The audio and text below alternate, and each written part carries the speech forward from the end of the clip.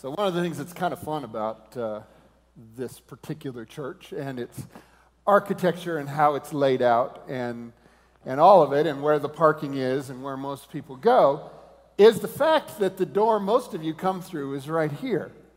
And, you know, in the one sense you might think, oh, well, that would be distracting as things are going. But I've actually come to where I actually love the fact that I'm sitting here and as... I just really felt it strongly today as Jared was playing and singing and the songs were going on and people were gathering. It was just kind of a neat experience in my heart to watch the different ones coming in. And you're like, oh, yeah, good to see them, good to see them. So I've come to where I like that even better than when you just kind of slip in the back. Sometimes, you know, you sit down at church and the last thing you saw, there wasn't anybody there, and then you suddenly stand up and, wow, where did everybody come from? Well, now I know exactly. You came through that door, and I got to see you come in. So I like that piece. It has grown on me to become part of the fun of the whole experience, the gathering of the people of God. So I'm glad for everybody that's able to be here today. May is a crazy month. It's always a crazy month in churches everywhere because there's so many different things that go on, particularly related to schools and travel and things like that. And I was, let's say, beneficiary as opposed to victim of that this last week because I was in Collegedale, Tennessee for the graduation of my son Aaron and my daughter-in-law Marissa, who both graduated from Southern Adventist University this last weekend. Wonderful time, amazing time, so fun to go down there and be with the whole family gathered together. I think Debbie put a couple pictures of it all in the bulletin this week. So if you saw that, you saw some of the experience. But really, really proud of them. They've done an amazing job. In every way at school, but just one of the ways had to do with how they did with their grades. So Aaron got his degree in communications and graduated magna cum laude. So very proud of him for that. And that would have been great, except Marissa was summa cum laude, so she actually beat him out. So that's awesome. Good for her. But they are headed in August to Florida, to the same area where my son Nathan is. Nathan and Karen and Florence and Marvel. And they'll be living down there and working for Advent Health. As well. She is a nurse, and he as a resident in the leadership program. So we're excited about that. Good to be back. Alicia's not back yet. She went down to her father's place near Port Charlotte because he had a little medical procedure, and she wanted to be down there for a little bit with him. So she'll be back later this week, and we will see her again next Sabbath. So that'll be great to have her back in place. All right. Let's pray. Father in heaven, we thank you so much for your goodness, for your love, for your grace, for bringing us together, for this place, for this time, for this day. Now, Lord, we pray that you will open our minds, open our hearts, that your Holy Spirit will be present, that we will learn and know and gain conviction of your desires for us and your love for us. In Jesus' name. Amen. So we're going to continue on today in the book of Luke. We started there a few weeks back, started in chapter 4, a couple passages, and I posed a question in the context of what we've been doing. The question was this: what do you believe about Jesus? And the reason I posed this question to you is because what we believe about Jesus will affect our response to him. And if, in fact, what we're believing about Jesus is somehow a little skewed one way or another, it can impact our responses quite dramatically. And the first Sabbath, we talked about this as the perfect example. Luke chapter 4, the story of Jesus coming to Nazareth. And he goes into the synagogue, and it is then that he quotes from Isaiah 61, the Spirit of the Lord is upon me, and talks about all these different realities. And at first, they're pretty excited about it, and they're like, wow, he might really be the Messiah. And they're real excited and hopeful until he gets a little further in his speech. Now, we don't have the whole speech. We don't know everything he said. But what we do have recorded is he starts saying things that imply that the Gentiles might have a place in this kingdom that he's come to establish. See, in their mind, Messiah means Israel becoming the dominant kingdom in the world. But now here's Jesus saying words that are implying he's not about to gather an army and march on Jerusalem and then march on Rome and take over the world. He's not about to do that. In fact, it sounds like he's kind of opening the door to these Gentiles who have persecuted us. And because what they thought about Jesus, what they believed about the Messiah, did not match up with what Jesus was saying, do you remember what they did? They laid hold of him, took him to the edge of the cliff on which the city was built, and were about to throw him off. But some sort of event took place. It's not clear in Scripture. It just says that Jesus passed through the midst of them and went on his way. Whether he disappeared from their side or they just couldn't go through it or a certain amount of power and glory came out of him that I don't know exactly what happened. But it didn't happen. They didn't throw him off.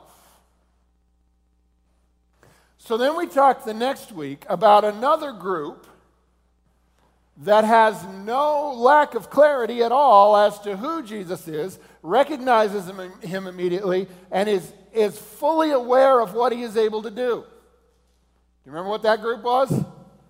They were referred to as demons. A man stands up in the synagogue who has a demon, and the demon says, "I know who you are. The Holy One of God, have you come to torment us before our time?" And Jesus says, "Be quiet," and casts him out. It's fascinating because it records in other places the same thing, that the demons are confessing who Jesus is, but Jesus won't let them talk. He says, "No." Jesus doesn't want the testimony of the demons. He wants the testimony of the humans. But we seem to have a harder time with it. We talked about a concept that plays out, that our perceptions lead to assumptions. So how I perceive Jesus in my mind will lead to assumptions as to what I expect Jesus to do, what I expect my life to be, how I expect things to go. And then these assumptions will lead us into expectations. And while expectations about Jesus and who he is can bring us hope, sometimes they also serve to blind our eyes when the reality of our experience doesn't line up with our expectation. And this is the crisis of faith moment. We've all had it multiple times. I expect this, but then this.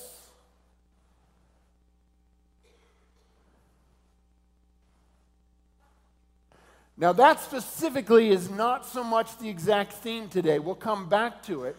But we are going to see one of those moments where a realization about Jesus becomes quite uncomfortable. But before we get to that, I want to say thanks to Dina King, who spoke for us last Sabbath and did such a great job. If you were here last Sabbath and heard her, that was a wonderful job. I got to listen to it halfway through the week here, and I'm just going to give you advance warning. Expect to hear from her again. I've already been in touch, and I said, I'm thinking at least once a quarter. How's your schedule? And she said, well, I'm a little busy in the summer, I guess with that whole shop, but we'll let that go. And but yeah, expect her. I'm already planning her for October, so be ready for that. Fabulous job. Very well done. She talked about a lot of things, but one of the things was the fig tree that Jesus finds that's bearing no fruit. And she talked about bearing fruit and living the life that a believer lives and not just be a tree full of leaves. And I love the little story. I mean, I guess it's Mother's Day tomorrow, but we won't try to steal the glory there. But she told the story of one of her kids who was going to be a superhero and said, I'm going to be daddy. I love that. That's so good. That's when you're bearing fruit and people see it. So I want to connect that to the story I'll bring you today, but we'll get to that towards the end. We're going to be in Luke chapter 5 primarily. We'll jump out a couple times, but Luke chapter 5 primarily. But to give us the context we need to lead into this story, I want to start in chapter 4, beginning in verse 42. Luke 4, verse 42. And when it was day, Jesus departed and went to a desolate place. And the people sought him and came to him and would have kept him from leaving them. But he said to them, I must preach the good news of the kingdom of God to the other towns as well, for I was sent for this purpose. And he was preaching in the synagogues of Judea. Now, we probably could have done a message out of that section right there, a message about how often our expectations and our desires cause us to want to refuse to let Jesus go to others, and how our attitudes and perspectives on the purpose of Jesus and who his favorite people are and all of that can affect how we do things, even in this space. But the truth about it is, I don't want to really confront those issues in myself today. So if you don't mind, let's put that off, because Luke 5 has enough trouble of its own.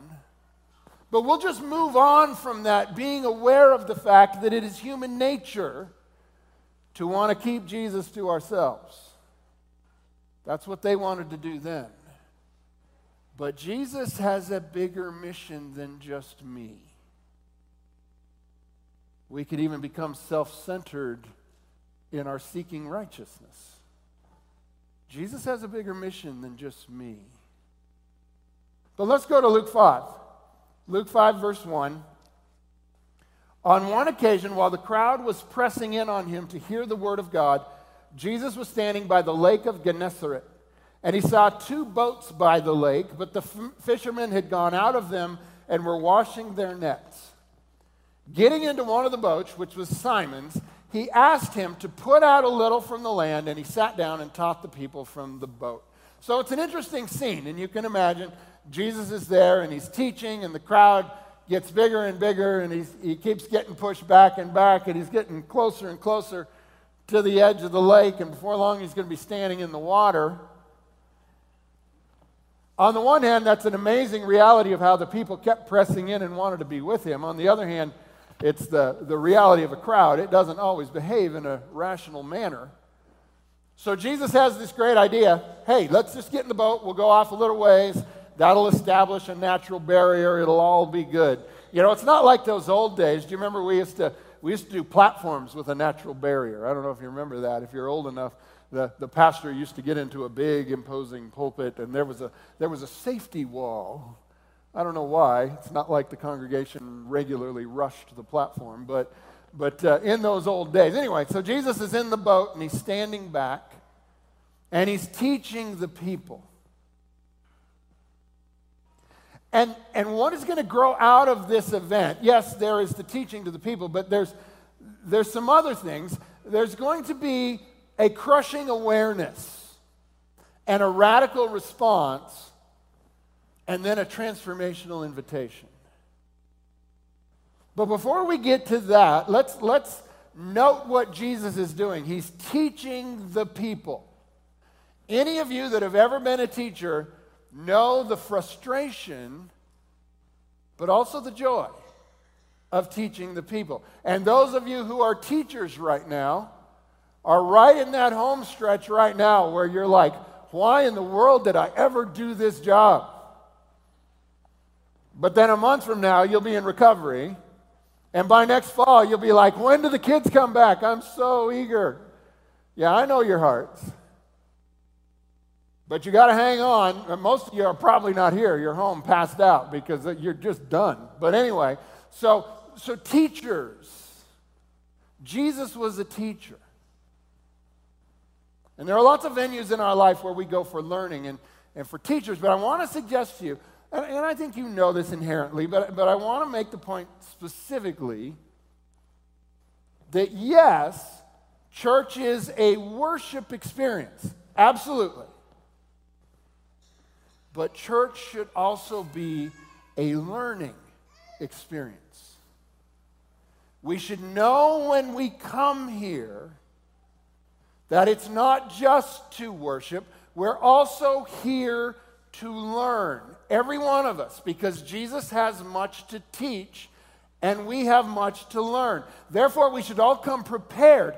Every time we come through these doors on a Sabbath morning, we should all be prepared, yes, prepared in our hearts for worship, but also prepared in our minds for learning. Sometimes it'll be something I say. Sometimes it'll be something someone else says. Sometimes it'll just be the Holy Spirit speaking to you apart from any other specific word spoken. But teaching and learning is central to the Christian experience. And to receive it, we must be humble and teachable and ready to learn. Because it's through learning that we gain understanding, and it's through understanding that we begin to have integrated and meaningful lives. Teaching was a huge part of what Jesus did. Matthew chapter 4, verse 23, there's this refrain that appears a couple times in the book of Matthew, and this is the first time. Matthew 4, verse 23, it says, "And Jesus went throughout all Galilee, teaching in their synagogues, proclaiming the gospel of the kingdom, and healing every disease and every affliction among the people." I'll tell you what, if you're a Christian community, and by God's grace we are, if you're a Christian community and you're teaching, proclaiming, and healing, I think you're pretty much doing it right. I think that's why God has established His church in the world, to teach the ways of God, to proclaim the good news of salvation through Jesus, and to bring healing to the broken, whether it be physical or mental or emotional or however it is. These were the things Jesus was doing. And these are the things the church should be doing as well. Anyway, back to our story. Jesus is in the boat. He's been teaching. And eventually, he comes to the end of the teaching. This particular teaching is not recorded, but we can imagine it was probably similar to some of the other things that we have. Luke chapter 5, verse 4, it says, "And when he had finished speaking, he said to Simon, 'Put out into the deep and let down your nets for a catch.'" Okay, question. How do you respond when you get asked to do something by someone who you know doesn't know as much about what they're asking as you do? A little quiz on how well you've gotten to know me so far. How well do you think I respond to that thing? Yeah, it's not good. I can't stand it when someone who I know knows less about this than me comes up and tells me what I should do. This is one of the reasons that sometimes I haven't gotten on so well with the conference, brethren. You can pray for me on that. I get a little wise in my own eyes sometimes. I don't like it when someone who I think doesn't know what they're talking about starts making recommendations.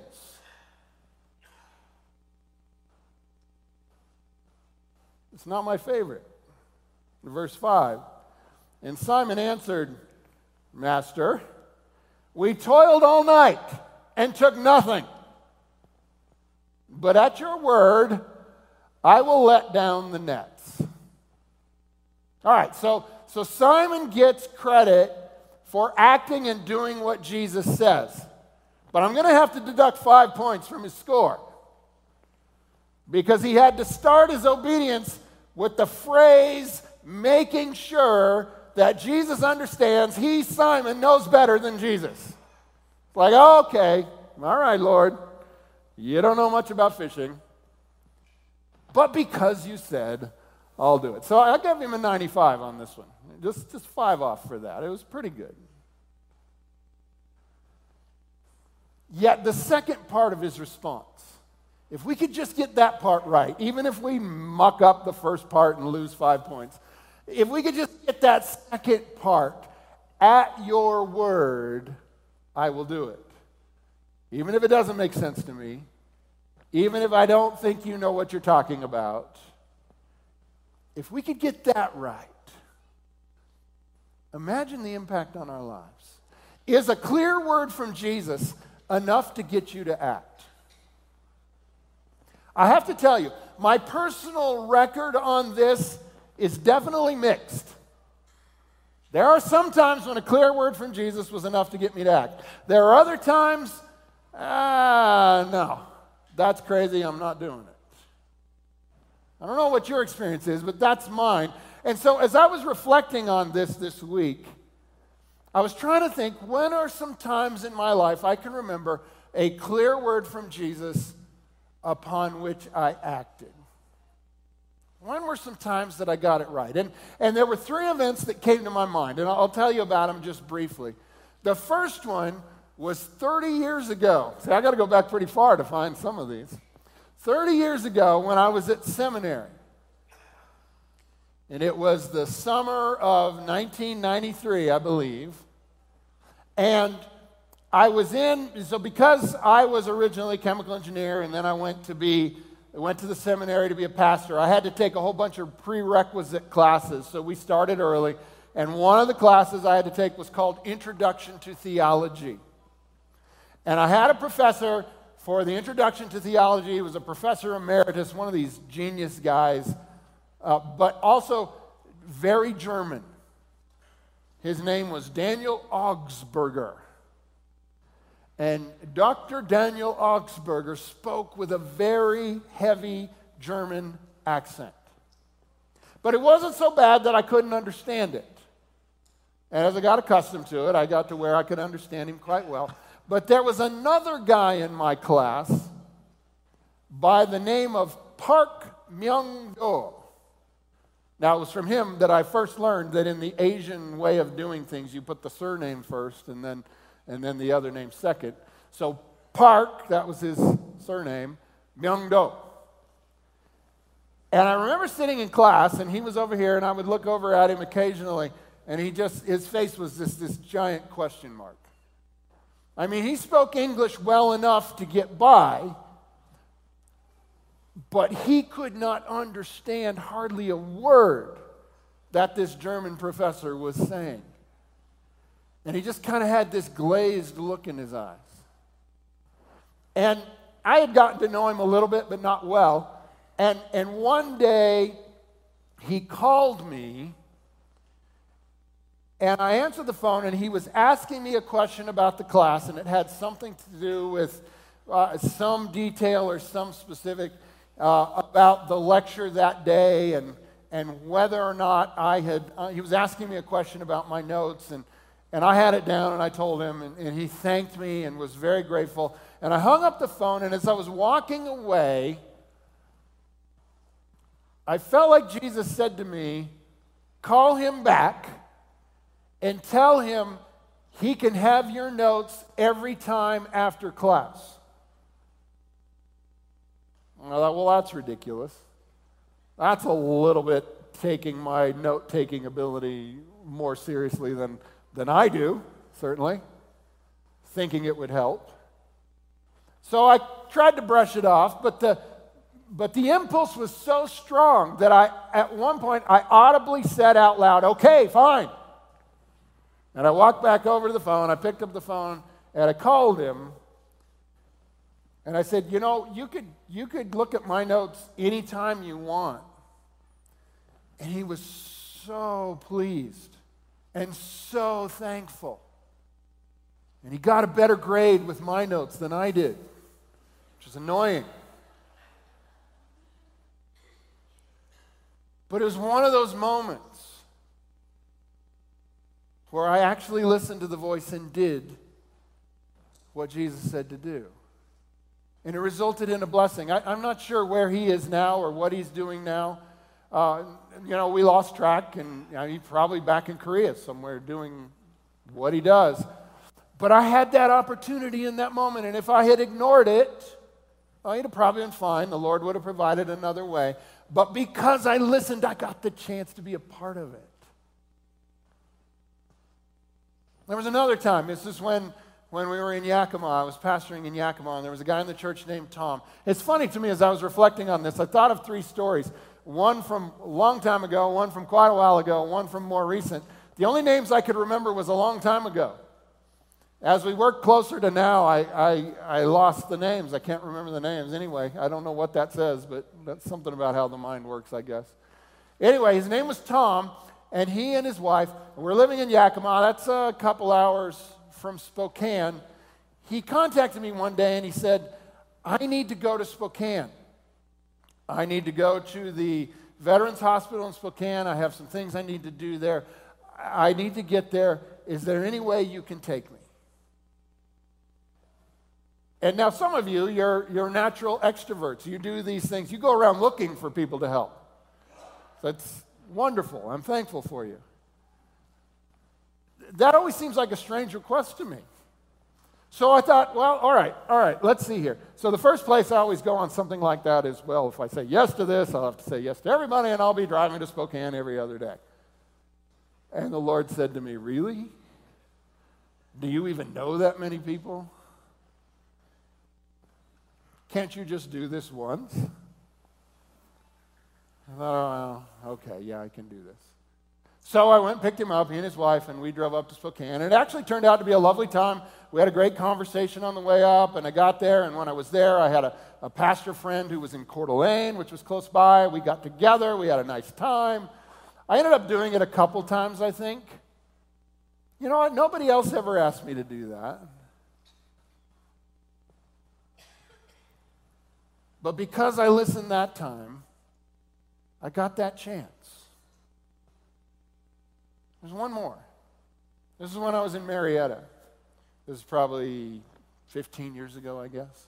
I was pastoring in Marietta, and there was a guy in the church who's kind of an unusual guy. Didn't know him well. He only came every now and then, but I mean, he was there a lot, but I didn't interact with him much. One day, he had called the church, and he needed to go for some kind of a medical appointment. I don't know what it was, and it turns out he didn't have a car. I didn't know that at the time, but he didn't have a car. He needed help, and could I do it? And again, I went down through that whole thing again. Well, if I do this once, I'll be doing it all the time. And the Lord said, you just need to get over yourself and just go get the guy. It's not like this is hard. So I did. I got in the car, I drove, I picked him up, and I took him, and okay, yeah, he made my car smell like smoke. But you know, is that the worst thing that's ever happened? So I drove him there. I picked him up at his place. I didn't know till later. He lived in kind of an older trailer that really was kind of a hoarder's den. Picked him up, took him to his appointment, did it a couple times, not knowing that just like 2 months later, you see, he was working at a gas station at night, but he didn't have a car. And so he had this, it was really kind of a kid's bike that he would ride to work. And one night on his way home from work, he was hit by a car and killed. And I remember when it happened, thinking, what if I hadn't been a help at all? What if I had missed this opportunity? Not knowing that he really did not have that many more days.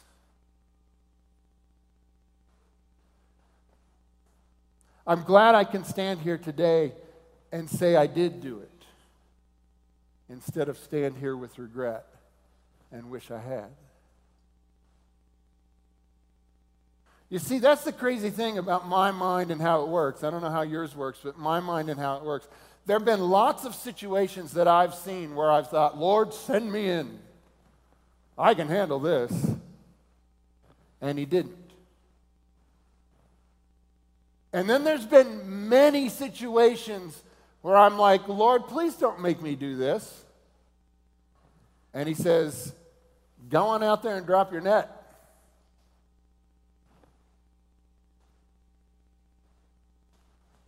When I acted at his word, amazing things happened. When I didn't, I don't think I even know what I missed.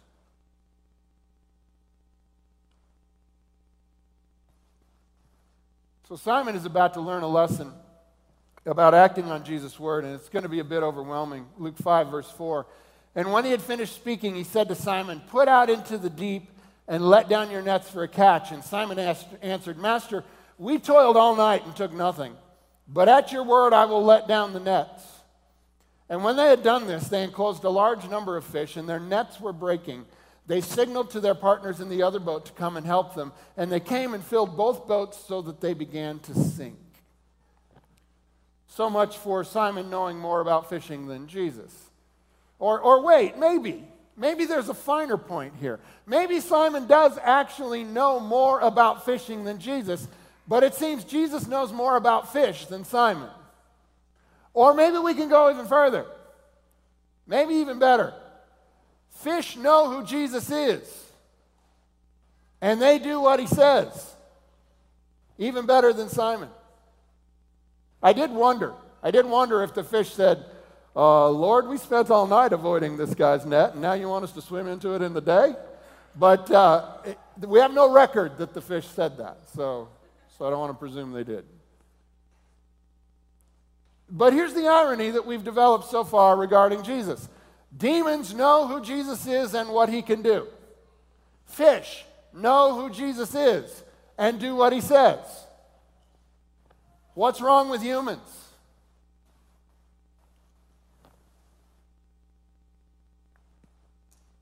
There's a quote from the book Desire of Ages that always sticks in my mind by Ellen White. It always sticks in my mind, and it's right near the beginning of the book. It's on page 20. And it talks about, the whole section is talking about everything that God created receives in order to give. And then there's this one line, and it's the one that always stays with me. It goes like this: there is nothing save the selfish heart of man that lives unto itself. There is nothing in all of God's creation except the selfish heart of man that lives unto itself.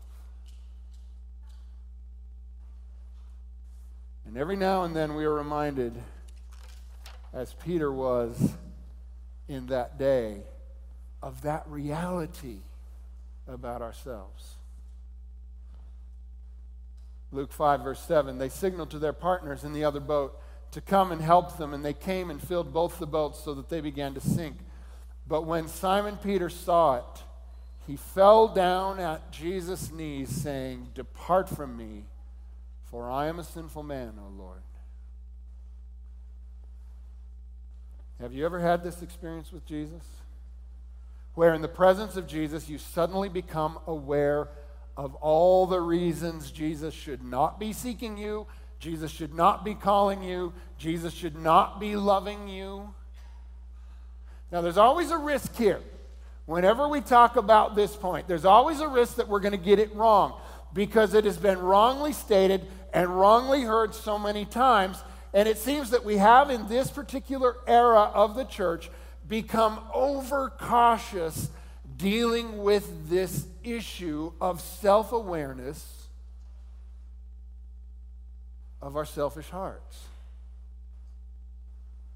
We all know stories of others that have abused this concept for their own gain, to get others to behave or to do what they want them to do or think ought to be done.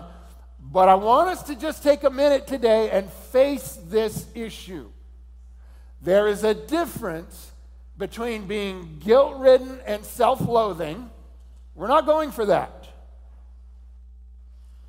There's a difference between being guilt-ridden and self-loathing in the presence of Jesus and being humble and repentant in the presence of Jesus. That one we want. I don't want anybody walking out guilt-ridden and self-loathing. But I wouldn't mind if you left humble and repentant. And to that end, let me ask you, have you ever done a lay on the floor prayer? Have you ever done that? You see, we kind of got away from the whole idea of posture and worship and different things like that. And every era has its own things, and it's almost always a reaction to what happened in the era gone by and all of those other things. And, you know, it used to be kneeling for prayer was a normal thing that we did. But everybody would have got a little nervous if you just went flat out. Yet there's all kinds of references in the Bible to that sort of thing. And I'm going to say, okay, I think it probably is better, at least in our context, for that to be the kind of thing you do on your own. I don't want to make everybody else nervous with your prayer posture. But have you ever done a prayer like that? Where you just laid before the Lord? I will do that from time to time. There were other times in my life when I did it a little more regularly. But from time to time, it's amazing how we position ourselves can impact the experience. And in the context of that, the type of prayer where you literally name your sins in God's presence. Now, again, let's not get wrong on this. We're not trying to do a magic thing here. We're not trying to talk about if you don't name every one of them, God can't forgive them. Just put all that over there. But when, in fact, you know in your heart that there is a part of what remains of your selfish heart that is at odds with God's purpose, to be able to name it and say, God, this is in my heart. And I confess it as being at odds with your purpose for me.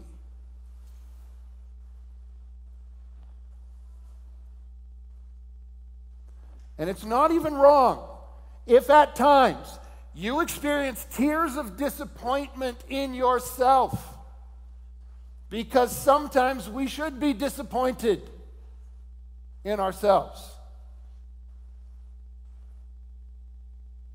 But here's the thing. God will not despise you for these things. Instead, 1 John 1 verse 9, if we confess our sins, He is faithful and just to forgive us our sins and cleanse us from all unrighteousness. This is how you get release. This is why you don't have to carry guilt. And understand, this is not a one-time at the beginning of faith experience.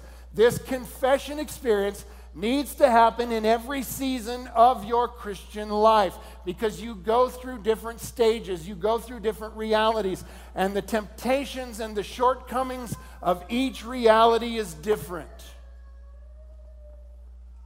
But confession is very often the foundation and the first step of new life and new growth in each season. The goal is not that we become religious pick-me's. Do you know that term? I feel pretty proud of that term. That's one of the ones kids are using these days, so I'm pretty proud whenever I can use one of those. Having a teenage daughter really keeps you current. So I'll tell you what a pick-me is.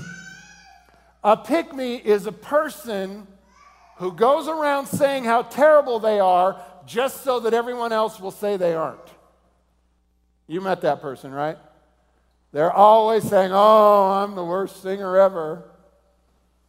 Waiting for you to say, no, you're not. You're a great singer. You know that one? Yeah, that's a pick-me. We're not trying to be religious pick-me's where we go around, oh, God, I'm so terrible. No. We want to genuinely confess. But that whole attitude, I think, is just irritating. And the goal is that we not live under any illusion about ourselves or about our capacity to do the work of God's enemy, even when we think we're doing good. Do you remember Paul in the days when he was Saul? He literally, in his zeal for God, persecuted the church. Don't be so sure just because you have zeal, you also have righteousness. So here's the challenge for the week. Spend 10 minutes on your knees confessing this week. Just by yourself. Not in public, not just so I tried this last night. I thought it wouldn't be fair to ask you to do it and not do it myself. So I tried it last night before I went to bed. It's not really fun. But but it is relieving. And if you're carrying burdens, there's nothing better you can do than just lay them out. And even if those burdens are related to shortcomings and failings, if we confess our sins, He's faithful and just.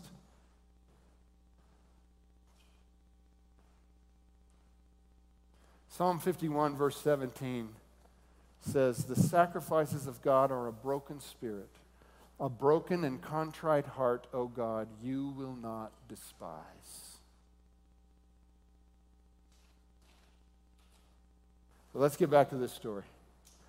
Luke chapter 5, verse 7. "They signaled to their partners in the other boat to come and help them. And they came and filled both boats so that they began to sink.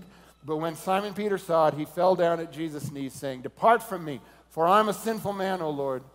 For he and all who were with him were astonished at the catch of fish they had taken. And so also were James and John, sons of Zebedee, who were partners with Simon. And Jesus said to Simon, 'Do not be afraid. From now on, you will be catching men.'" So did you hear these words of Jesus? And particularly to Simon, He didn't say to Simon, after Simon said, "Go away from me, Lord, I'm a sinful man." He didn't say, "Oh, Simon, come on, you're not that bad." No, He didn't. Likely because in truth, Simon really was and really would continue to be a sinful man. It was just reality. But the amazing reality about the grace of Jesus is that the fact that sometimes our hearts are selfish is alone not enough to stop Jesus from calling us anyway. He calls anyway.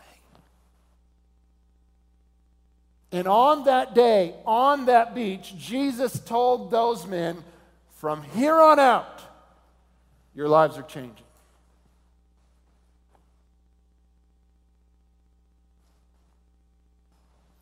So Jared, you and the band, come on back up here, because we're going to need your first song here in just a minute. And let's finish this story. What did they do? What did Peter, James, John, probably Andrew, although he's not named here, what did they do? Luke 5, verse 11. "And when they had brought their boats to land, they left everything and followed Jesus." At Jesus' word, they followed and obeyed, and because of their faithfulness and the faithfulness of generation after generation after generation of believers from their day to our day, because of those callings, because Jesus calls to those who are less than perfect and says, "Go out and fish for humans. Bring them into my kingdom," because Jesus calls every generation from that day until this day, because of the faithfulness of the generations, we are here today and we are hearing these words today. But if we are not also a faithful generation, guess what? It ends right here. We have to pass it on. We have to tell the next generation the story of Jesus. So what is Jesus telling you today? He said to Simon, "Go on out there, throw your nets in." Simon said, "Yeah, that doesn't strike me as a good idea. But because you said it, I will do it." Got anything like that in your life? Jesus is telling you something and you're like, "Yeah, but because you said it, I will do it." What is Jesus telling you? And are you ready to act at His word? Maybe before you're ready to go and follow Him like He said, maybe you need that initial Simon experience where you're inclined to say, "Depart from me, for I am a sinful person, O Lord." If that is you this morning, the song we're going to sing here in just a second is a good one for this. And here's what I want to tell you. Your best life is the one where you act in harmony with what Jesus tells you. When you say, even though I feel like I know better, at your word, Jesus, I will do what you say. This is how we become fig trees, not just with leaves, but with actual fruit. What will Jesus tell you? What is Jesus telling you? And are you ready to act at his word?